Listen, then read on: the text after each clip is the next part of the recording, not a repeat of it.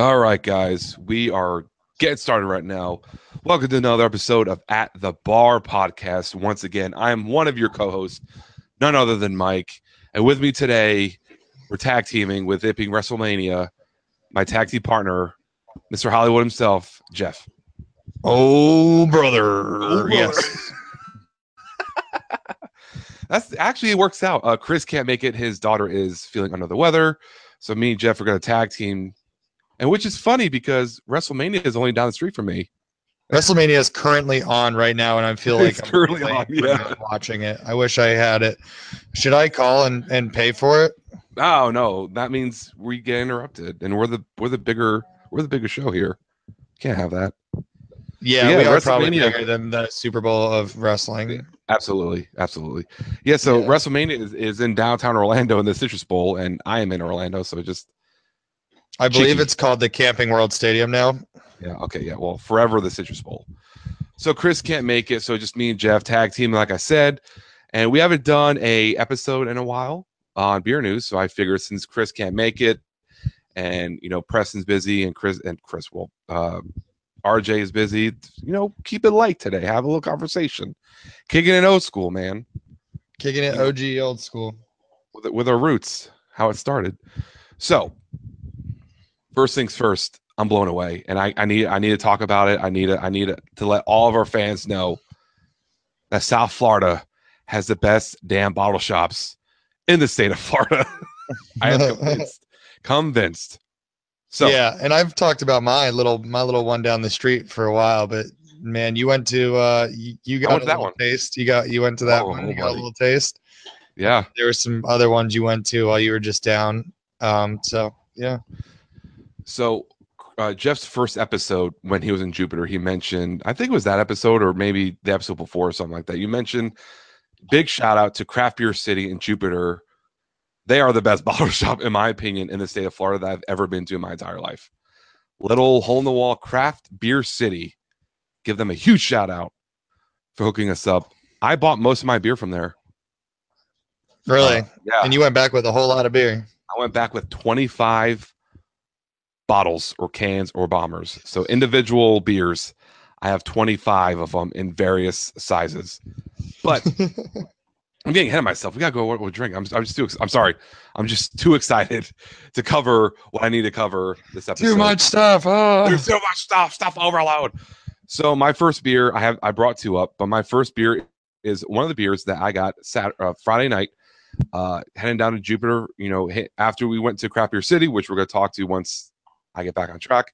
We went to Civil Society because they had two beers that I bought. And this one I'm drinking is the Social Lube, as Jeff can see on the screen here. Not as cloudy as normal, but it's a collab IPA that's Civils did with All In Brewing. If it can, so you have it at your house. It is damn tasty, Jeff. 4.25. Yeah. I give this beer is damn good. Whoa, all right. And it's an IPA, and I am slowly converting, but this beer is fancy. I'm digging it a lot. So and it's weird too, because like they did another IPA. Yeah, and we missed three. And somehow it's different. Yep. And then the next day, yesterday, they had 3 can releases, and I missed it. And I said, "Son of a bitch." Why didn't you just tell me? I'll go over there. It's right down the road from my house. But my second beer, which once I finished the social, my second beer I got last weekend, and I gave Jeff his 4-pack when we quickly visited, which I wish we spent more time, but Jay had. That's all right, man. But I got the first time ever Red Cypress Imperial Mocha Death Roll right here. First time they have the Death Roll, not on nitro, it's on CO2, which is cool. I haven't had it yet. Well, actually, I lied. I had it on tap, but I haven't had it in the can, so that's my first can. So that's my second beer after this Social Loop. So, Jeff, what are you drinking? At the moment, I've already drank one of those Death Rolls. Fantastic, really good beer. But right now we are drinking a little bit of DeClaw Sweet Baby Jesus to kick off the show. We had a nice little dinner at Utiki and got some dessert. It was a Reese's pie of some kind. So we thought chocolate peanut butter beer might go well with that. So What's up? a little dessert beer. Sweet Baby Jesus, and then afterwards, I don't know. We'll see where the night takes me. I got a whole cooler full of beer. We went Yeah. into ABC. It not even like like 11 o'clock in the morning the other day, and we were looking for thick mint, and we they didn't have it, but we just ended up walking out with like $80 worth of beer instead. So, story of my life. Every time I go into a damn store that sells beer, I end up with $80 worth of stuff I didn't intend to buy. But Amen. I got a Preach. cooler full. I got a fridge full of beer, and I'm we'll see where the night takes me. We'll see how I feel Maybe after Marshall. the first beer. Marshall Zukov. Yeah, Right. who knows? Last We'll see. who knows. So yeah, man. So back to the original. Now that we're back on track, fuck, man. This Craft Beer City was all the rage. They had so many good beers. The guy that was working, I think, was the owner. Just knew a bunch. He knew everything. If he had, There's only like can, 3 people total who can work there. There's a lot. I've never been in there where it's the same 3 people. So there's only like a total of 3 people. I think we had the owner because I was like, "Yo, man, you need to really branch off into Orlando. I will quit my job and run this bottle shop." And he just was talking like he was more than just an employee. So I think it was the owner, but he had beers that I never even knew got sold in Florida. Like he had Modern Times, he had Clown Shoes, he had Heresy. The list can go on and on and on and on. He had bombers, bottles, cans. He had Last Buffalo in the Park on the Growler station, which can't get anywhere that I'm aware of. That beer is gone. He just had it. 32-ounce fill for $20. Can you believe that? It was a gem, and I'm glad that you brought. And they have a drive-through. And they have a drive-through, which is it's something else.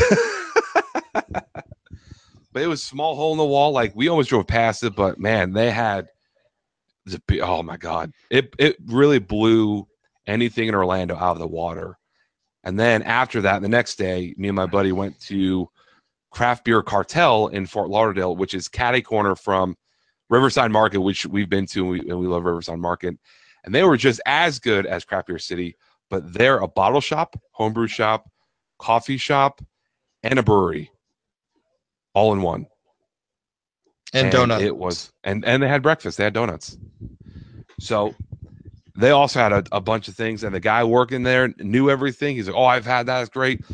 Don't drink this, have that." And they just had so many beers that I never even knew, like different variations of Tool or Tool or TO space OL. Tool, yeah.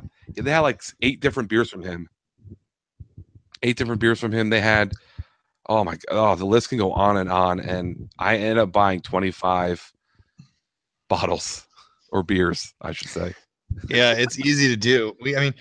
We went in. As mainstream as it is, like I was saying, the ABC that we went into, a really good craft beer selection. It wasn't really picked over or anything. It's almost like down here, either they're getting so much more of it, or they're getting it down here. Maybe, I don't know, but like Craft Beer City, I feel like they're a really good bottle shop, but I think they might be more for the intermediate to like real craft beer enthusiast level. Like, I don't think your entry level craft beer person's going to walk in there and know what any of that stuff is. Cause like they're so small that all they really carry is like really high end, like cool, like one-offs and stuff. Like a lot of their stuff is like, you're like, holy shit, I can't believe they have that. Oh my God, I can't believe that. But like, if you were a new person to craft beer, you'd be like, I don't know what the fuck any of this is. You're right. Yeah. And the good thing about Craft Beer City is that their prices were like, cheap. Like all the bombers I got, I think one of them was more than $12, or 2 of them. So I got 5 bombers. So I got 5 were under 12 and 2 were over 12. And I got Modern Times was like a $9 bomber, a bomber of Clown Shoes that's like 13%. That's their stout Asian bourbon barrels was like $9. It's crazy how cheap those beers were. But I think you're right though. I think those 2 places are more like for the intermediate and advanced, to where Total Wines and ABCs are very much intro to intermediate. And occasionally you'll get like you'll get not like I never go in there and like am disappointed by their selection, but at the same time I'm like, there's definitely things they're not getting and not putting on the shelf. But yeah, I've been surprised. What I like about Craft Beer City is because I feel like they take a chance on some stuff that we wouldn't have heard of. So I feel like every time I go in there, there's some brewery or somebody that I don't know anything about that I'll grab because they're affordable, like because it's cheap and they have good prices. And like we've had some stuff from there. Like you tried that sour that we had from Urban Family that was so good. from Seattle. So It was a good. fantastic sour. We've had some stuff from them that's like from breweries that I've never heard of or seen or don't even know anything about. And you pull it up on your phone and try to do a little bit of research before, but you can try a new beer because a 16-ounce bottle of some sour from wherever is only $6, and you're like, Yeah. okay, No, well, I yeah, would spend $6 exactly. at the bar, If not more. so Absolutely.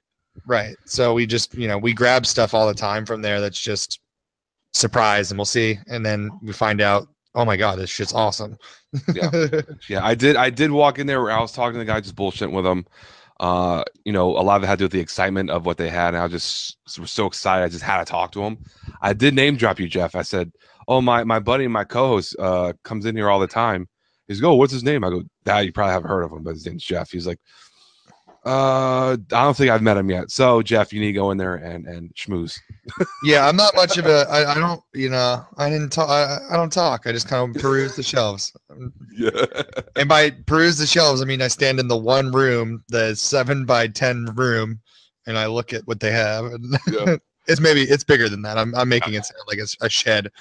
It's much bigger than that, but it's not a very big store. Yeah, and it's not no Total Wine, not an ABC at all. But yeah, Better though. it's And better. their growler station's set up really well, and they've got they always have good beers on there. What do they have? 7 or 8 taps. Yeah, they have about I think 8. And they always have good beer. Yeah, I don't know why I said 7. I feel like nobody ever has odd number of taps. They have like 8 taps, and they always have good stuff on. I think they always have a nitro beer on, and then they got like a bunch of CO2 beers over there, and they literally have a drive-through, which is fucking nuts. You come up and you like ring a little bell, and they open up a sliding glass door, and as long as you know what you want, they just grab it for you and bring it to your car. Yeah, that's kind of neat though. A little urban, but neat. Yeah, it's cool because and I shout out to Craft Beer Cartel. They don't have the drive-through, but I mean, not a very big store. It's about the size of a maybe a Wawa, maybe actually smaller than that. But they're just stacked to the brim with beers, and I think there's an asterisk you have to include that some of these towns like Jupiter may not be a craft beer town, to where these liquor stores have nothing but gems almost all the time, including the ABCs, including the Total Wine, because like you said, like these beginner intermediate people have no idea what is on there, to where more advanced people like you and me walk in and we're like, holy shit, you have this. Well, yeah, I mean, I'm gonna get the 3 ABC. We walked in the other day. They still have like not just like 1 or 2 or random bottles. They have like a shitload of Marshall Zukov. Like they had a ton of Sweet Baby Jesus, which like I know is in distribution now, so it's not like that big of a deal. But like That's still a good beer. people should know about that beer and know that and it like shouldn't be sitting on the shelf.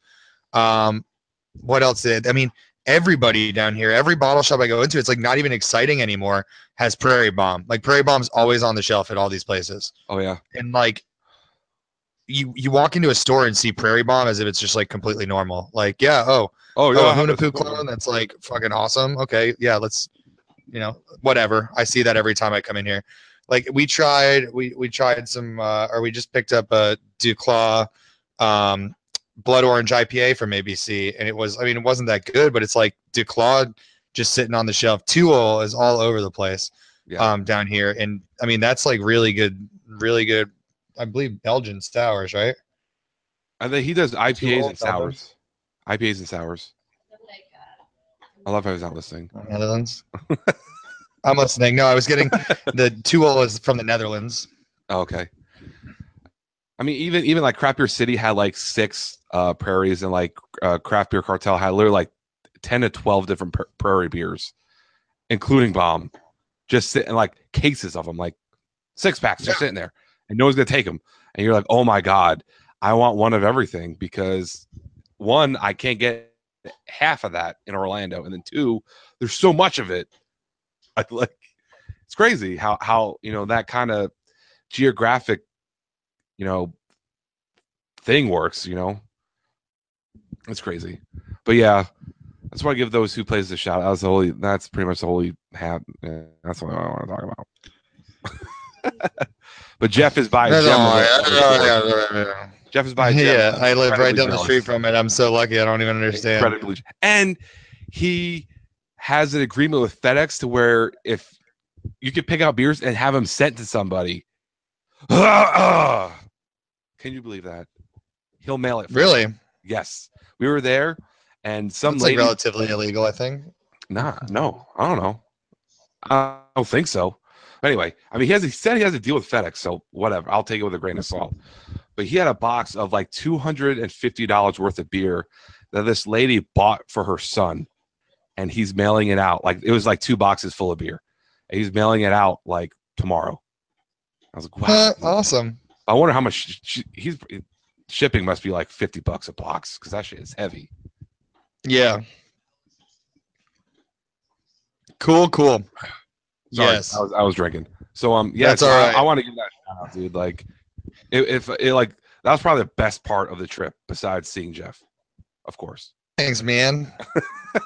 Not going to Riverside though. Riverside's awesome. I love Riverside Market. Awesome. Yeah. It's very awesome. It was packed, dude. When we were there, packed. Mm-hmm. So shout out to them too. And their pizza is still awesome. I remember eating their pizza last time, and I was like, it was after Maple Bacon. I was just so drunk, and I was just scarfing down pizza, and I don't even remember what it tasted like. Yeah, it was cool. And they let you take to-go beers too. You buy beers, and leave with them.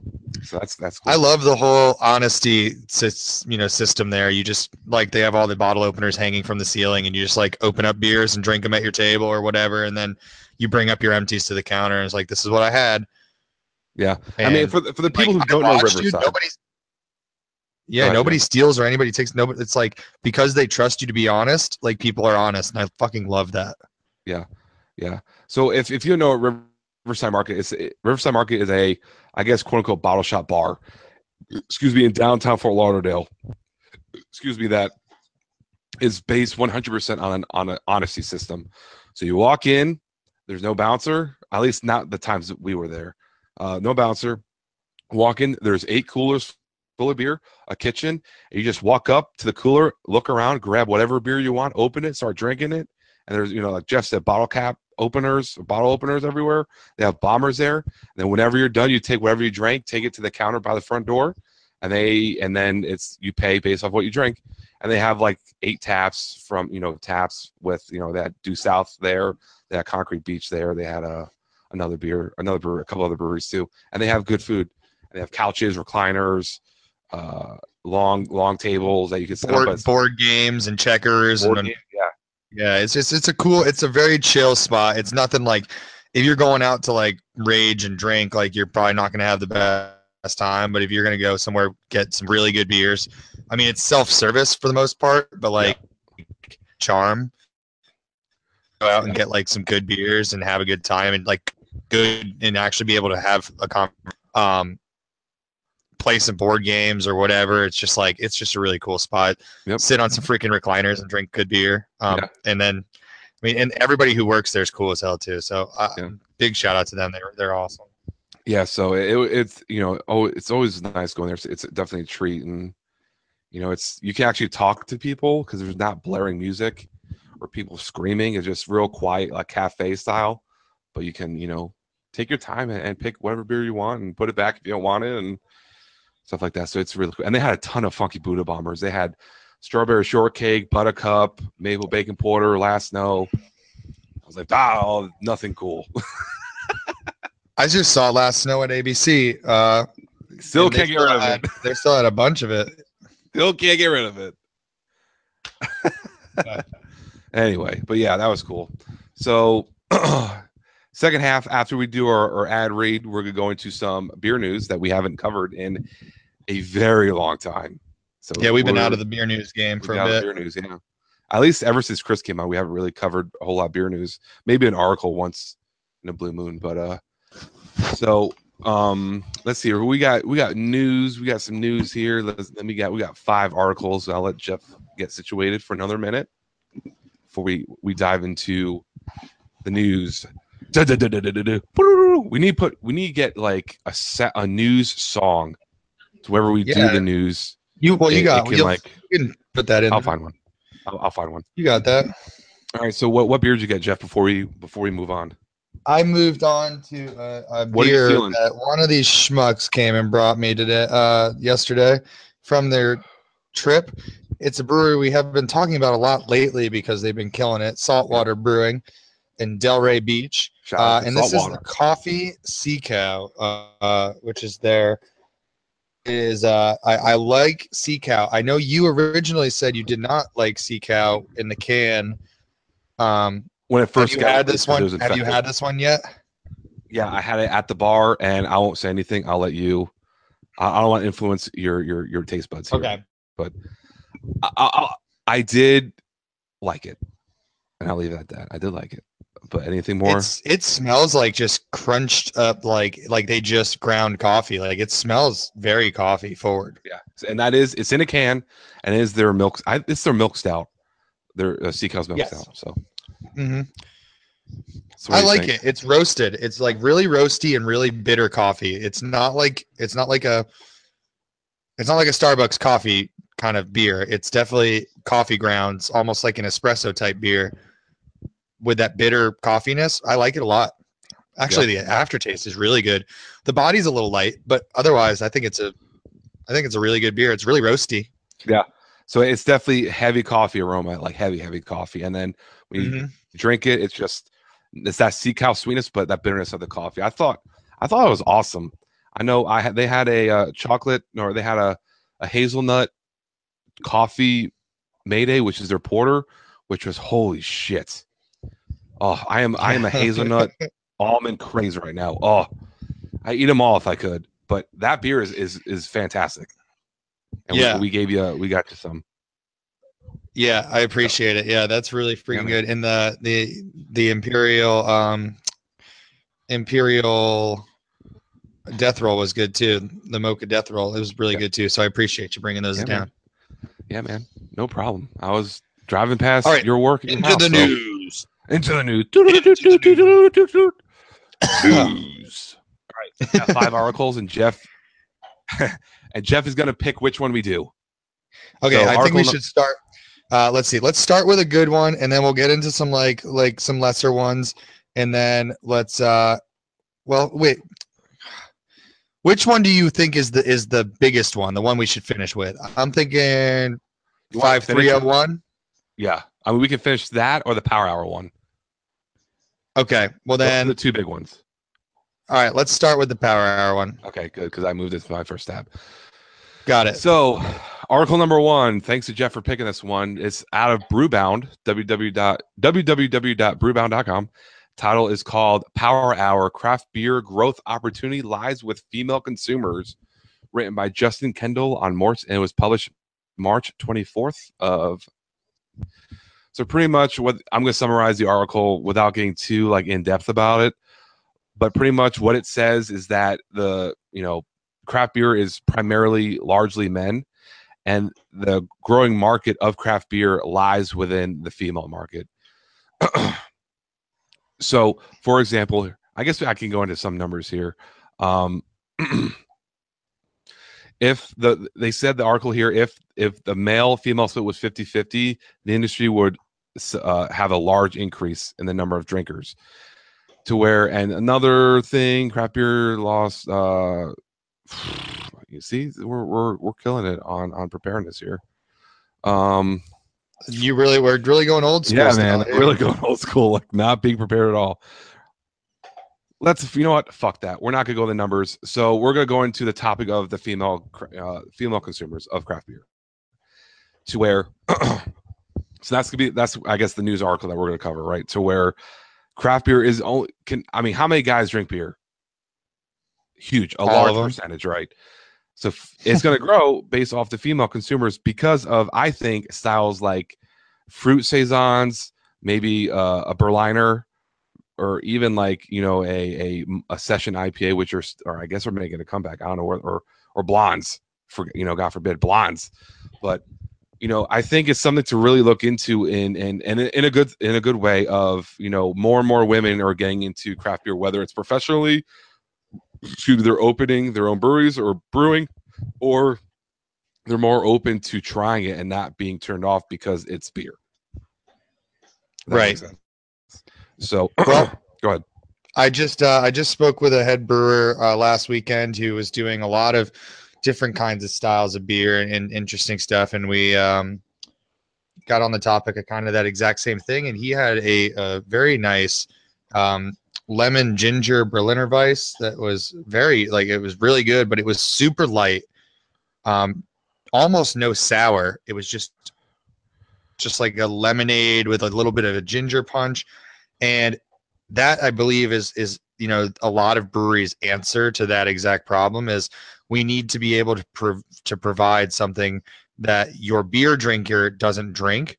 So they're making these almost wine consistency sour beers that are not very carbonated. They're very, they have very little bit of head. They're more citric and they're more kind of tannic, and they're fruit forward, and they're not wine at all, but it's like these light, fruity kind of light beers that drink like wine are what I'm seeing a lot more come out of. And I'm sure the answer is because they're seeing these same numbers and saying, we need to attract more women, Yeah. And as I like ciders, and people can make fun of me about liking ciders. I love ciders.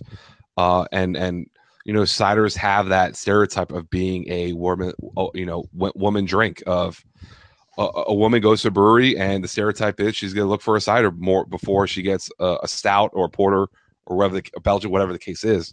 And now, like you said, these styles that are taking a much lighter approach, maybe not, but they're more approachable in terms of like, well, we have this. If you don't like your stouts, your porters, your Belgians, your whatever, we have this lemon ginger beer. It's beer. There is a slight tartness to it, but it's not like, ugh, I don't like beer because it tastes like beer or it tastes like shit or whatever the case may be. Try it.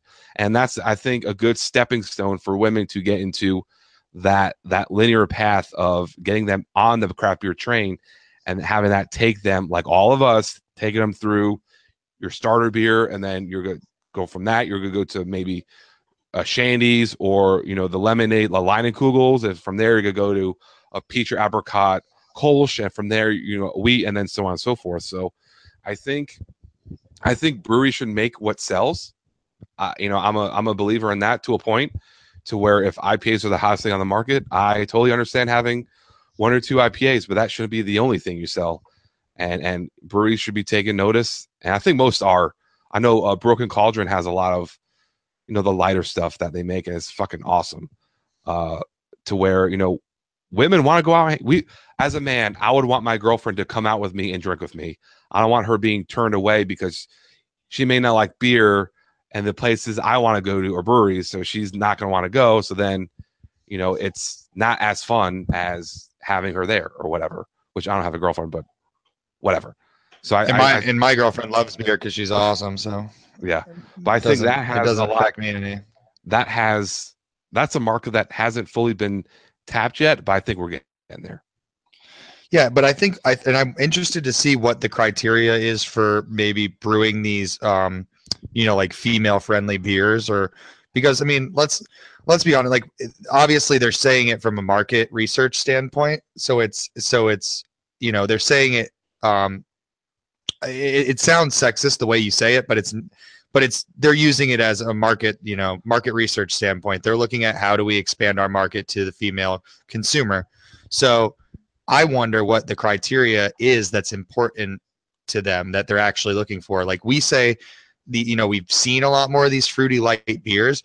To me, I feel like the ones that I'm seeing more and more, and what I do think is probably more important in some ways to even male consumers nowadays, the same way we saw session beers come, is I think these low ABV styles, these Berliner Weisses, these farmhouse ales are coming around because I mean, let's face it, a lot of times a woman who's 100 pounds versus me or you who's 200 plus pounds, like they might want to drink more than one beer or two beers. And we're going to drink 5 beers. And, it's just, I think it's one of those things where a lot of these styles I think are coming out with low ABV because it makes it more sessionable and more and easier for you guys to, for women to approach the craft beer if they haven't already gotten into it. And there's been many times where I've had women order beers from me and they get a double IPA and they drink 2 or 3, really strong beers in a night. And I'm jealous of them because I'm a lightweight, but, but there's also that entry level beer is that I'm seeing a lot more of that. And I think it's more geared towards the female consumer lately. You think so? I think that brings up a good question of, I'm seeing a rise in the lower ABV, beers, the Berliner, Saisons, Farmhouse, like you said, Gozas. Do you think that's a trend that breweries are taking to maybe latch on, catch more women? Or do you think that's just a trend just within the industry itself to, maybe a new trend that's starting to blossom, the lower ABV beers? It could be a bit of both. I mean, we were kind of, I remember saying we were both kind of happy when session IPAs kind of died out because it's like, do we really need more IPAs? I mean, realistically, well, I was happy, but session IPAs have their place and I like them. But I don't know. I thought we were kind of pumped. They were, I didn't really, I thought they were a trend. And they really were like a big trend like 2 or 3 years ago. And they've kind of slowed their role a little bit and people have kind of stopped putting them out for the most part. I don't really see session IPAs anymore really, but I think that doesn't mean that there's not a use for the sessionable styles. I just don't really think there's that many IPA drinkers who are overly concerned about ABV because you're drinking a style that is traditionally a little bit higher. Even your regular IPAs are going to sit, 6 or 6 plus. Right. Whereas your normal Pilsners and stuff are going to be closer to 5. And then even the lighter styles are going to be below that. So I think an IPA was just like a weird mix for a low ABV version of it. But just because I don't think if you're drinking IPAs, you're really all that concerned with that. But, I guess to each their own. I guess it was probably a success. I see it more as, it's becoming more about like sampling and trying as many beers as you can, and flights are so big now and everybody wants to try as many beers as they can when they go out to these breweries. So I think a lot of the low ABV stuff coming available is because it makes it possible for you to try more stuff when you go out. Like when we go out to breweries, what do? Every single time we get a flight and then we usually get a beer or two. And sometimes we even get 2 flights because we're idiots. But I want to try every new beer I've never tried. Absolutely, whenever I go into a brewery. So when they have a lot of lower ABV stuff, it makes that possible. Yeah, I think I'm really like excited about that, about the low ABV, seeing more of it, and just for that reason, 100%. It's I like the flavor. I like drinking low ABV and with getting the flavor and being able to function, whether it be on the golf course, brewery hopping at the beach. Like I don't want to have 2 beers at the beach or whatever and be fucking sloppy and drink and falling over and shit. I want to get the flavor, but also not be hammered drunk in an hour because I'm drinking a double IPA that's 11% or whatever. I think that's a good thing. I'm very excited to see more of that in breweries and to see what they come up with. Well, and let's not pretend that there's no place for the high ABV stuff because that's still my favorite styles, and that boozy sweetness is part of the biggest reason I even got into craft beer is when you get those 8, 9, 10%ers and they're so sweet and just like that, the way that sugar turned into alcohol and it's just a sweet, big, syrupy, powerful beer. I think those have their place too. I just think when I go to a brewery now, it used to be, I want that, I would go in and say, what's your imperial stout? But now I feel like when I go, I want to try as many beers as I can before I get that beer, so if I go and get a flight of low ABV stuff and try, let's try their pale ale, let's try their Berliner, let's try their, whatever else sour that's a 3.5%er, and then we'll get a flight of those, and then I'll be like, okay, now I want to get that big bold, a snifter of that big bold beer. Yeah. And with what Chris said, he judges one of the factors he judges the brewery is give me your lightest beer, and if they can perfect that and do that, then he has higher hopes for that brewery having better beers that are darker. So I think that's something to consider too, and it's a good thing. So next article. So we have, you want to do the 5301 next or on the end? No, I feel like that's one you end with. That's Okay. and it's going to be, that one's going to be a whole lot of like numbers and stuff. So that one we should wait until we're at least 2 more beers You deep, want right? to do the cookie one? Yeah, let's do it. That's the one I have pulled up right one. now. All right. We think too much alike. I know. That's why we're successful. This is from Beer Street Journal, written by Reed Ramsey, I guess is the founder. Want to drink a cookie? Southern Tier Thick Mint can make that happen. So what that is, ladies and gentlemen, is Southern Tier is teaming up with the Girl Scouts of America, and they're producing a Thin Mint beer, which is a dessert beer brewed with chocolate and mint, and they're calling it Thick Mint, and is part of Southern Tier's Black Water series. So for those of you who don't know what Southern Tier is, they are the makers of Pumpkin and Warlock, which I think were probably their most notable beers, especially Pumpkin. Creme brulee, probably. Creme brulee is also popular as well. So they, in my opinion, specialize. Their specialty is the sweet beers. They do very sweet beers. So I know somebody on Jeff's end is looking for this beer, and now I'll be on the lookout to see if I can find it up here and snag one for her. But yes, please, if you do find it, because we have been looking. Cassie is from right near where the brewery is, so we've been looking for Thick Mint. So it is, and it's available in 12-ounce bottles and draft. It's their Imperial Stout, like I said, with chocolate and mint. Comes in 22-ounce bottles and draft, and is 10% ABV. So it's coming in hot on this one. And the thing I've noticed with Southern Tier, especially lately, is those high ABV beers are really boozy lately. So that will play good with this one, a very thick chocolatey beer. But even like creme brulee was more boozy than I've ever had it this year. And I don't know if that's good or bad. To me, I like it, but a lot of people maybe don't, or that's, you guys make your decision for yourself on that. Right. But at 10%, I'm imagining this beer is going to taste like you dipped some Thin Mint cookies in some dark rum or something. It's going to be good. So there's two things I really want to point. There's two reasons why I brought this up. One is that I've been seeing a lot of breweries do beers with Girl Scout cookies. A lot. Crooked Thumb, Orlando Brewing is famous. Their Thin Mint chocolate, whatever the fuck they call it. A lot of breweries are doing Girl Scout cookies with their beer. Second reason, and I think the biggest reason to how this beer is going to pair, is that damn mint. Because sometimes mint sucks in beer. It is terrible. Almost as bad as watermelon. I mean, nothing's worse than watermelon.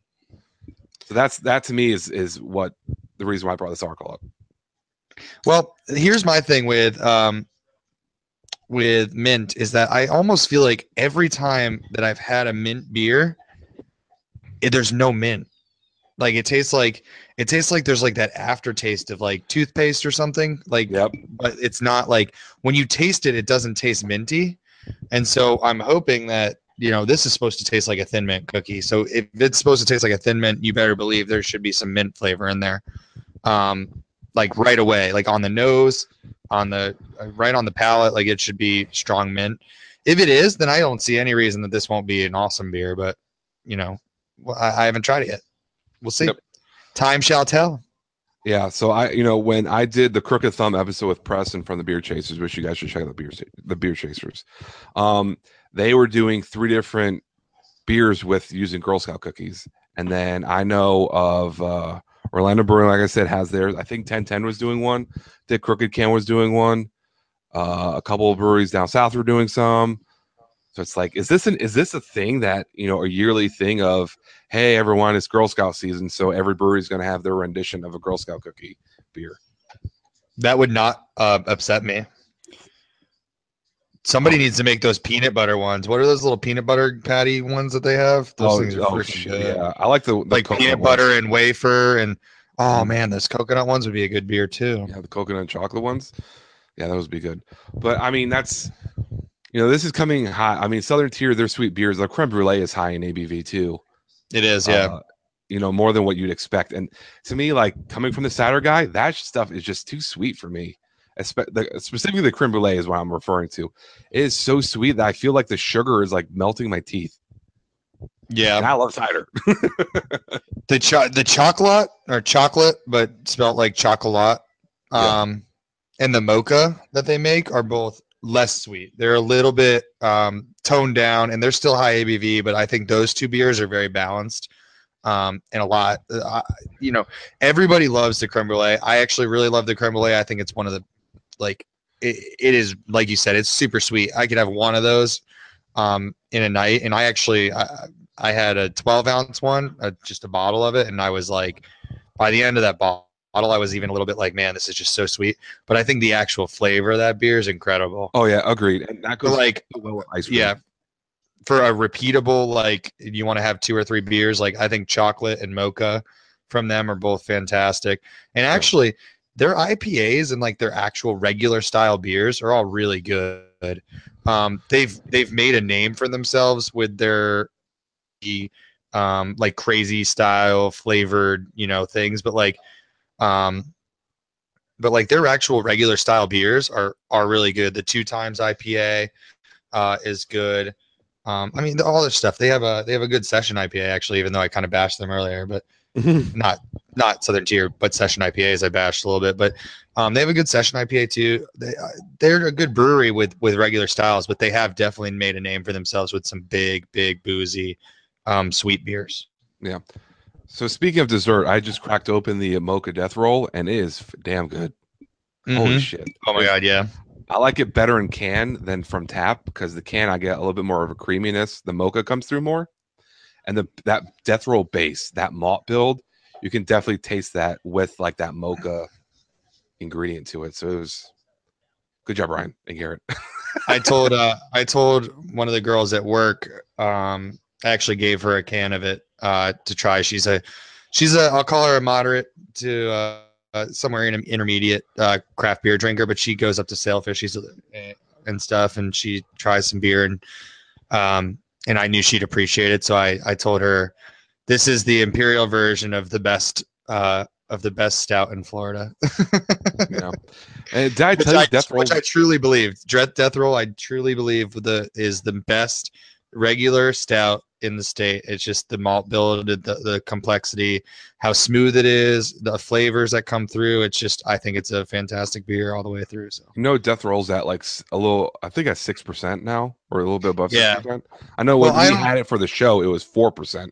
Yeah, when they released it, it was 4%. I've had it a lot since then because we had it on tap a lot after we did the Red Cypress episode, and we had it when I was leaving Orlando. I think I had it at the brewery, and it's definitely it went up like pretty much immediately after they first released it from 4% to 6%, and it's been there for a while, but it's good. I mean, it's just freaking. And when he said there was nothing at all different, like it's just that complex malt bill with like the however many 8 or 9 different types of malts and stuff, like whatever it is, I don't know. You have to go back and check our episode, but it was that's what gives it all of that flavor. It blew me away. That's just good brewing, top to bottom. Yep. So that's that topic. Not right now. We're gonna move on. We got 3 more articles. We have. You want to do the next 2 are distro before the last. Let's just hit both of those at the same time, pretty much. All right. So pretty much 2 news articles in one. Dogfish Head hits Missouri, so they just reached Missouri, and Cigar City adds their distribution channel to North Carolina. Which I am surprised it took Cigar City that long to hit North Carolina, considering Oscar Blues owns them. Right. But Oscar Blues doesn't brew for them. And even though Oscar Blues has a brewery in North Carolina that doesn't brew Cigar City beers. but it does have a distribution network set up there, so you would think they would have hit there a long time ago. But So I want to read the Cigar City article. It's nice and short, and we'll get to the thing. So this was written 6 days ago at the time of this recording, which is Sunday, April 2nd. Fans can expect 12-ounce cans of High Life IPA, Maduro Brown, which is fantastic, Florida Cracker, Belgian style white ale, Invasion Pale Ale, and Tampa style lager. Draft will follow shortly after launch, that's their core beers. If you don't know Cigar City, that's the core beers. My favorite is Maduro. North Carolina brings the brewery's distribution network to 8 states, including Florida, Georgia, Alabama, Virginia, Pennsylvania, New York, Tennessee, and they also distribute in Denmark. That's crazy. I didn't know about Denmark. Is that now weird? I knew. They told me years ago that New York was their first market, I believe, that they distroed out of, From what I heard. Florida. I don't know. I mean, we're not professionals here, but I thought New York. I thought New York was their first market outside the state of Florida. Maybe I just misunderstood. That might be what it was, but I thought that was a weird jump to go up to New York right away. But so that's I find that interesting with Cigar City being as prominent as they are. Not the fact that they're in Georgia, but the fact that they're not. Well, prior to this article, they were not in the Carolinas before this, right. Virginia. So, but to me, that's very interesting that they skipped the Carolinas, but they're in Tennessee, but they're in Denmark. Yeah, well, Denmark, that's got to be weird. But I mean, I guess that makes sense. Like, I'm sure they like the American style beers over there, and there's probably not many American breweries that are distroing. So it's like kind of an untapped market. I mean, I bet they do well over there. But no, it doesn't make. I mean, not that it doesn't make sense. Maybe they always had the target in mind, but because they knew that, because those are craft beer, the Carolinas are craft beer states. Maybe they were waiting until they could meet demand, because demand's going to be high. People drink up there, and they drink good beer. Yeah, it's Cigar City, outsources a lot of their beer. BrewHub does a lot of their batches, which upsets a lot of people because they have a lot of batch issues. But I'm excited for Cigar City. I think they should in theory do well in North Carolina. I think North Carolina is a very in-state heavy. They have. I mean, North Carolina has Asheville, Charlotte. North Carolina is very underestimated the quality of breweries that are there from us living in Florida. So that's an asterisk of us living in Florida. North Carolina would not be maybe a top 5 state for craft breweries, at least for me. Would not or would? Would not. I would say California, Colorado, probably New York, and then 2 other states, but none of them being North Carolina. Maine, Oregon, maybe. Yeah, Maine, yeah, and yeah, that's right. You're right. Or Oregon. I mean, I think North Carolina would be a top 10, but not a top 5 in the way I see things. So, I think they'll do okay in North Carolina, but I mean, Wicked Weed owns that market. They have a ton of breweries, in North Carolina that just kill it. Mm-hmm. So, it's interesting to see how that's they do. True. And then the other one we mentioned, Dogfish Head hits Missouri, which is mind blowing to me because I thought Dogfish was everywhere. Unbelievable, right? Yeah. I was like, they're not national already? Yeah. It says here the company's beers are sold in 34 states. And this entire time, I thought they were in like 48, 49. They're only in 34. Can you believe that? Can you believe that Dogfish Head kills it? And we'll get to Dogfish Head later on in this episode in terms of money, but they're only in 34 states. That's to me, that's my point. Well, look at I mean, we've talked about it before. Like Yuengling, one of the most well-known beers to us in our market here, is only east of the Mississippi. So it's like you don't need a ton of states. You just need a good reputation, a lot of fans. Yep. So earlier this month, Dogfish Head said it would expand distribution to Minnesota and Alabama. The company is also expected to add New Mexico and West Virginia and perhaps other markets to its footprint in 2017. So Dogfish Head is in Delaware, yet they are not in West Virginia, which I don't know if that's necessarily or Alabama. Or Alabama. I mean, not yet, but they're going to. But that's odd. they're stepping on West Virginia, and they're like right next to each other. But maybe West Virginia isn't necessarily a craft beer market. Maybe they're moonshine only. So I thought that was interesting. Dogfish only being in 34 states, but they're I love them so much. As we all do. I don't care what you say about copyright. Sam Calagione for president. All hail Sam. Yeah, that's a great thing to say. Yeah, put your arm out too. And last but not least, the big news article that we were going to cover from Beer Street Journal. There are 5,301 breweries operating in America. 5,300 breweries and one. Jesus. In America. Of those 5,301, 5,234 are considered craft by the Brewers Association. Excuse me. So, to go down the list before we dive into it, 2016 saw 826 brewery openings, which is, was 100 a month, something like that, a little more than 100 a month.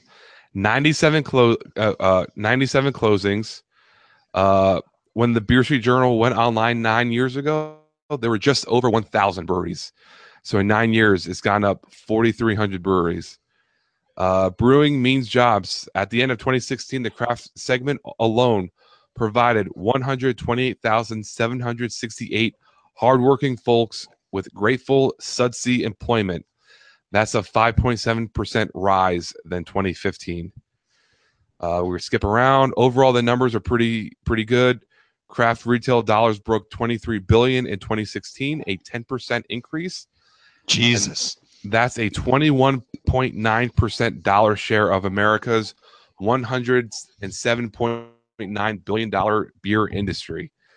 $108 billion beer industry, Jeff, in America. We got to get our piece of that. Freedom tastes so good. Oh, man. So break it down. There's a little infographic here that I'm going to quickly go through. 2016 volume share for craft breweries. 2011, 5.7%. 2012, 6.5%. 2013, 7.8%. 2014, 11%. 2015, 12.2%. And 2016 is 12.3%. So there is a huge jump from 13 to 14, and it's a 0.1% jump from 15 to 16. Interesting. Starting to see that bubble creep. But interesting. What I find interesting is that their share of volume is 12.3% of the market. However, their dollar total of the market is 21.9%. So that's how much more pricey it is to buy craft beer, I guess. But that's crazy. It's literally almost double what their actual volume of the market is in dollars. Yeah, so that's pretty interesting. Another infographic is the 2016 craft retail dollar value growth. So did I mention it before? I don't think so. All right. So the number is it's a 10%. I'm sorry. So this is 2016 saw a 10% growth over 2015. Dollar wise, that's $23.5 billion in a year increase from 2015 to 2016. Volume wise, craft brewer volume growth 6%, and the barrel count. We're going to do the 2016 barrel count. That's 24,570,469 barrels produced last year. So 2016. So we're going to go back 2009, 9.1 million, 2010, 10.1 million, 2011, 11.5, 13.2, 15.6 from 13, 2014, 22.1 million, Jeff. My God.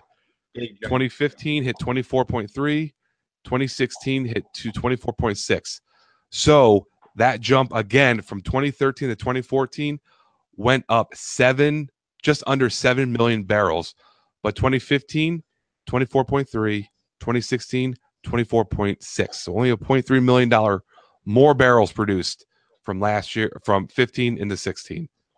Interesting. These Um, infographics are very good. killing it. We're we'll skip jobs. I'm not. I mean, jobs. Congratulations. Uh, 826. Congratulations. Yeah. uh, there's three more infographics. I'm not gonna really dive into them. Not that they're not important, but the other ones are a little bit more important. This is also interesting to me, and just to kind of You have the close up article, on up, one. right? Yeah. So 5,301 total And one. breweries in the country, and only 67% of the, or 67, not even 67%, 67 total breweries out of 5,301. 67 breweries are macro, and 5,234 are craft breweries. Yeah, consider craft. Yep. But that also that 5,000 includes Yingling, Sam Adams, Pabst Blue Ribbon is considered, I believe, craft. It's all off barrel output. Right. So, I mean, Anheuser-Busch, which owns, AB, is AB InBev, as well as Miller Coors, because they own all of them. They have 67 breweries, essentially. I think Corona is brewed in the U.S., I think, somewhere. So those two conglomerates have 67 breweries. That's how I interpret that. To where I mean, yeah, more or less. pretty I much. can't think of anybody else that's not craft. I mean, they always say Sierra Nevada and Sam Adams are craft, and I don't know. I guess they must be, but 67 to me, you have to include some of these guys, right? I don't know. I don't think. Because I think Sierra other than Nevada's like not Bud, craft. I think Sierra Nevada's craft beer. That's. I mean, you have breweries like Sierra Nevada. You have breweries like Rogue and Dogfish, which are all considered craft beers. You also have breweries like Tequesta and all these really small breweries that Boegans that also fit that description. right? Still, that number is incredibly high because if you break that down amongst 50 states, which is a shitty comparison, but we'll go with it. That's 5,234 is a huge number because how many beers does each brewery make?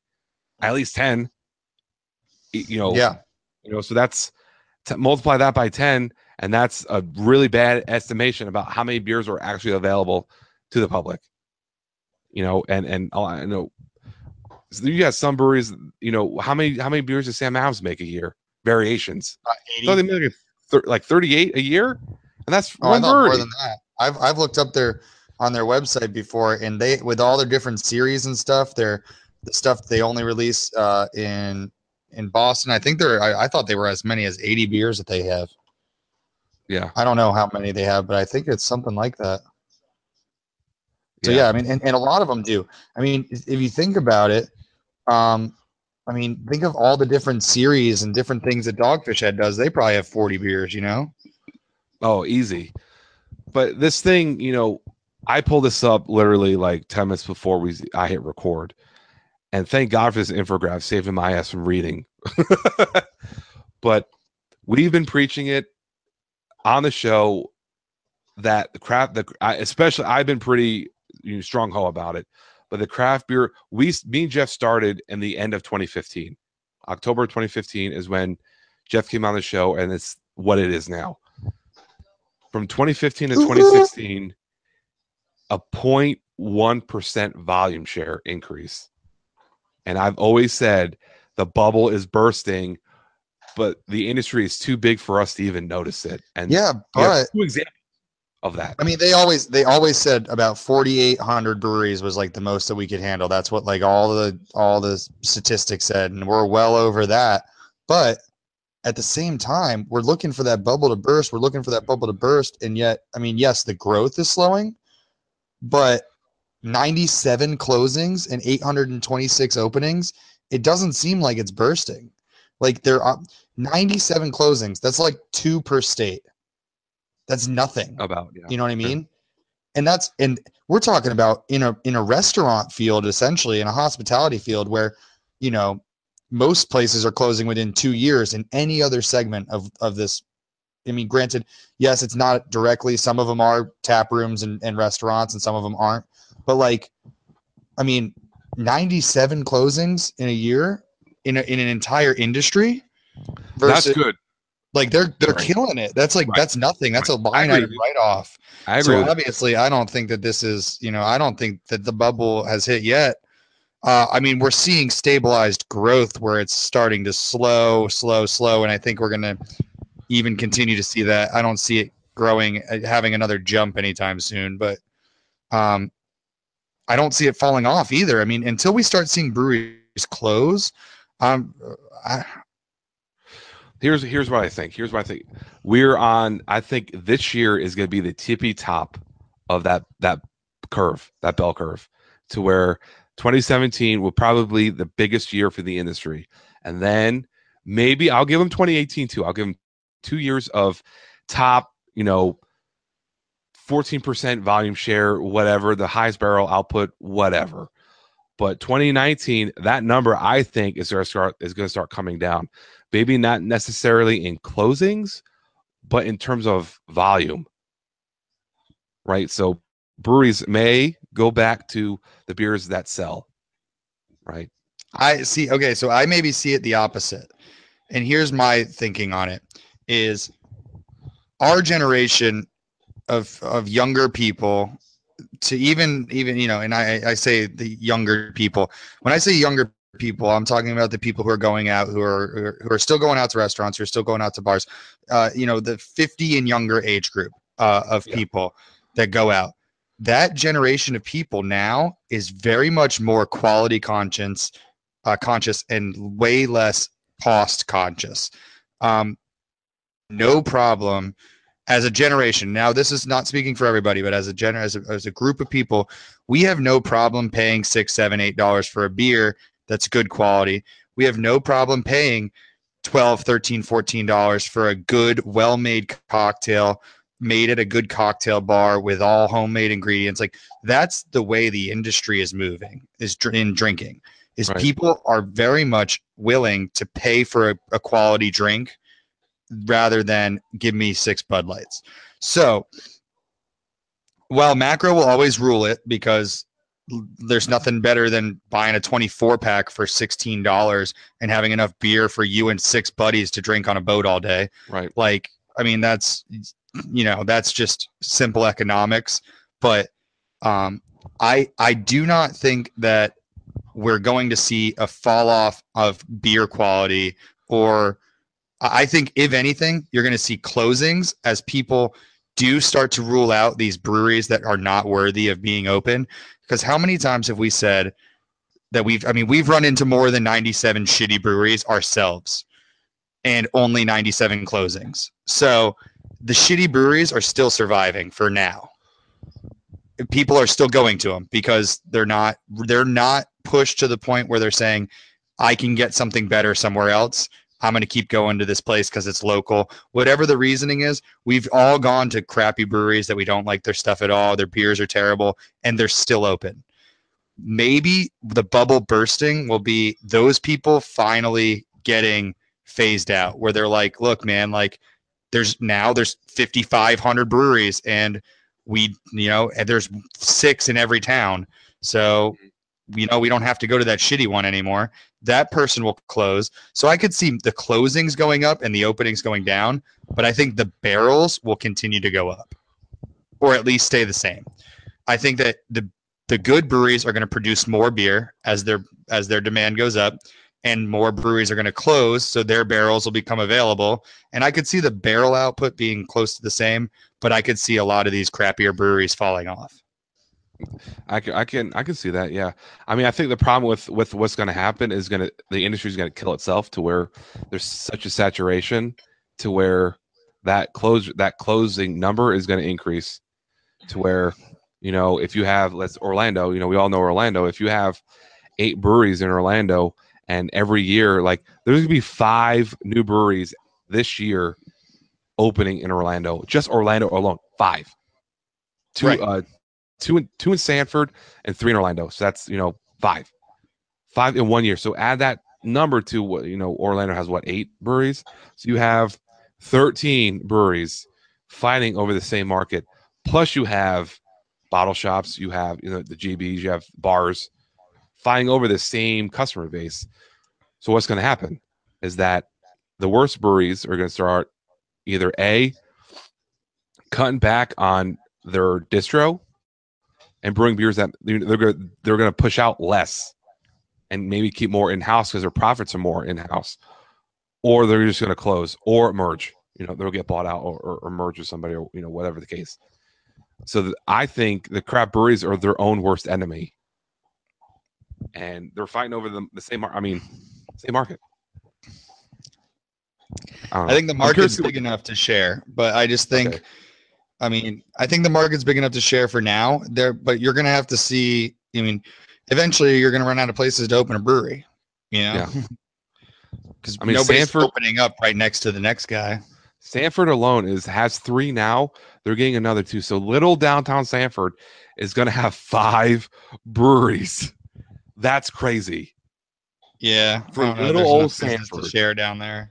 5 on top of the Celery City, which is expanding, West End, Buster's, Holler, Willow Tree, whatever. But 5 fucking breweries, dude. It's crazy. Yeah, that's a bit much. Yeah. So I'm curious to see what everyone else thinks. Listening, comment on all of our social media, email us at thebarpodcast@gmail.com. Let us know what you guys think. Obviously, there is a big jump between 2013 and 2014, which I think me and Jeff can agree with because it was out of control. It's pretty much, it just corresponds to when I got involved in craft beer, so I'm going to take credit for that. Yeah, so Jeff knows, man. But yeah, let us know what you guys think, man. This is definitely a good conversation for people to go back and forth on where the industry is going and styles, and the news articles we posted about women getting craft beer. I love to talk to people about that. And is the low ABV sours or Berliners or blondes, is that a trend? I know there's a couple of people who post and talk to us, but I like to hear more. Prove me wrong or prove me right, whichever. So that's gonna end this episode, guys. We covered a lot. My brain's tired. I'm behind on emails. So Jeff, man, what do you got going on? What do I got going on? I am tired, man, but it is opening day for baseball. So what I got going on is baseball. The Yankees lost, but whatever. I'm watching my fantasy pitcher fucking goose egg the reigning World Series champions right now, so that's pretty awesome. With 8 Ks already through 6 innings, so that's not a bad. Who's the pitcher? Carlos Martinez. Nice. Cool. Yeah, so baseball season. Hell yeah. Baseball season is what I got going on. We're having a good time. Cool. So what I got going on is, other than the South Florida trip, I am tired. I got so much fucking beer that I'm going to take a break, which means I need to stop buying alcohol. I take that back. My birthday's next weekend, and I'm going to Red Cypress because they're having a bottle release. But after that, I take it easy. Buying beer. I'll never stop drinking. But other than that, working, podcasting is busy, man. Every week, it's like there's more and more shit that either I think of that I want to do, or that it's just like, God, I got to answer this fucking email. All right. Not that that's a bad thing, but it's like, God, it's between that and my other like normal job. It's and then have time for myself to like unwind and play Mass Effect and Horizon Zero Dawn and Ghostlands or Wildlands. Definitely busy, that's for sure. But it's good. The show is growing still, surprisingly enough. So our numbers are increasing week after week after week. I haven't seen a decline in a long time. Beautiful. Well, thanks, fans, for sticking with us. So that's why I thank everyone for sticking with us, supporting the show. We have a lot of things that going on that we want to work out and make for you guys to listen to. So we were going to try and make that happen. I know Jeff had a good experience last week with a brewery in Tampa that we were trying to work out. Hopefully that works out. We have a lot of different ideas that we want to do and things like that. So, the show, you never know what you're going to get. That's for sure with us. Certainly don't. Yeah. So with that said, thanks again for listening. And until next time, we'll see you guys at the bar. Peace.